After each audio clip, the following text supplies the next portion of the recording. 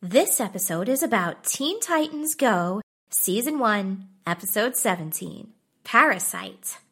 In this episode, Starfire gets some ingredients so that she can make a meal for the Teen Titans. I'm gonna cook some fresh rat with spider legs on the side. Do you guys want some? Starfire says.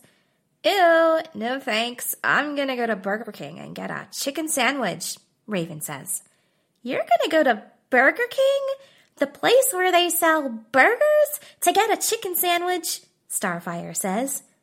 Yes, I only go to Burger King for the chicken sandwiches, and I only go to Chick-fil-A for the sausage biscuits, and I only go to McDonald's for the salads, Raven says. Anyway, while Starfire was getting the ingredients, a parasite attached to her. In the end, the parasite detaches from Starfire, and then the parasite turns into a giant monster with giant teeth. And then the giant monster attacks the Teen Titans. And that's the end of Teen Titans Go, Season 1, Episode 17.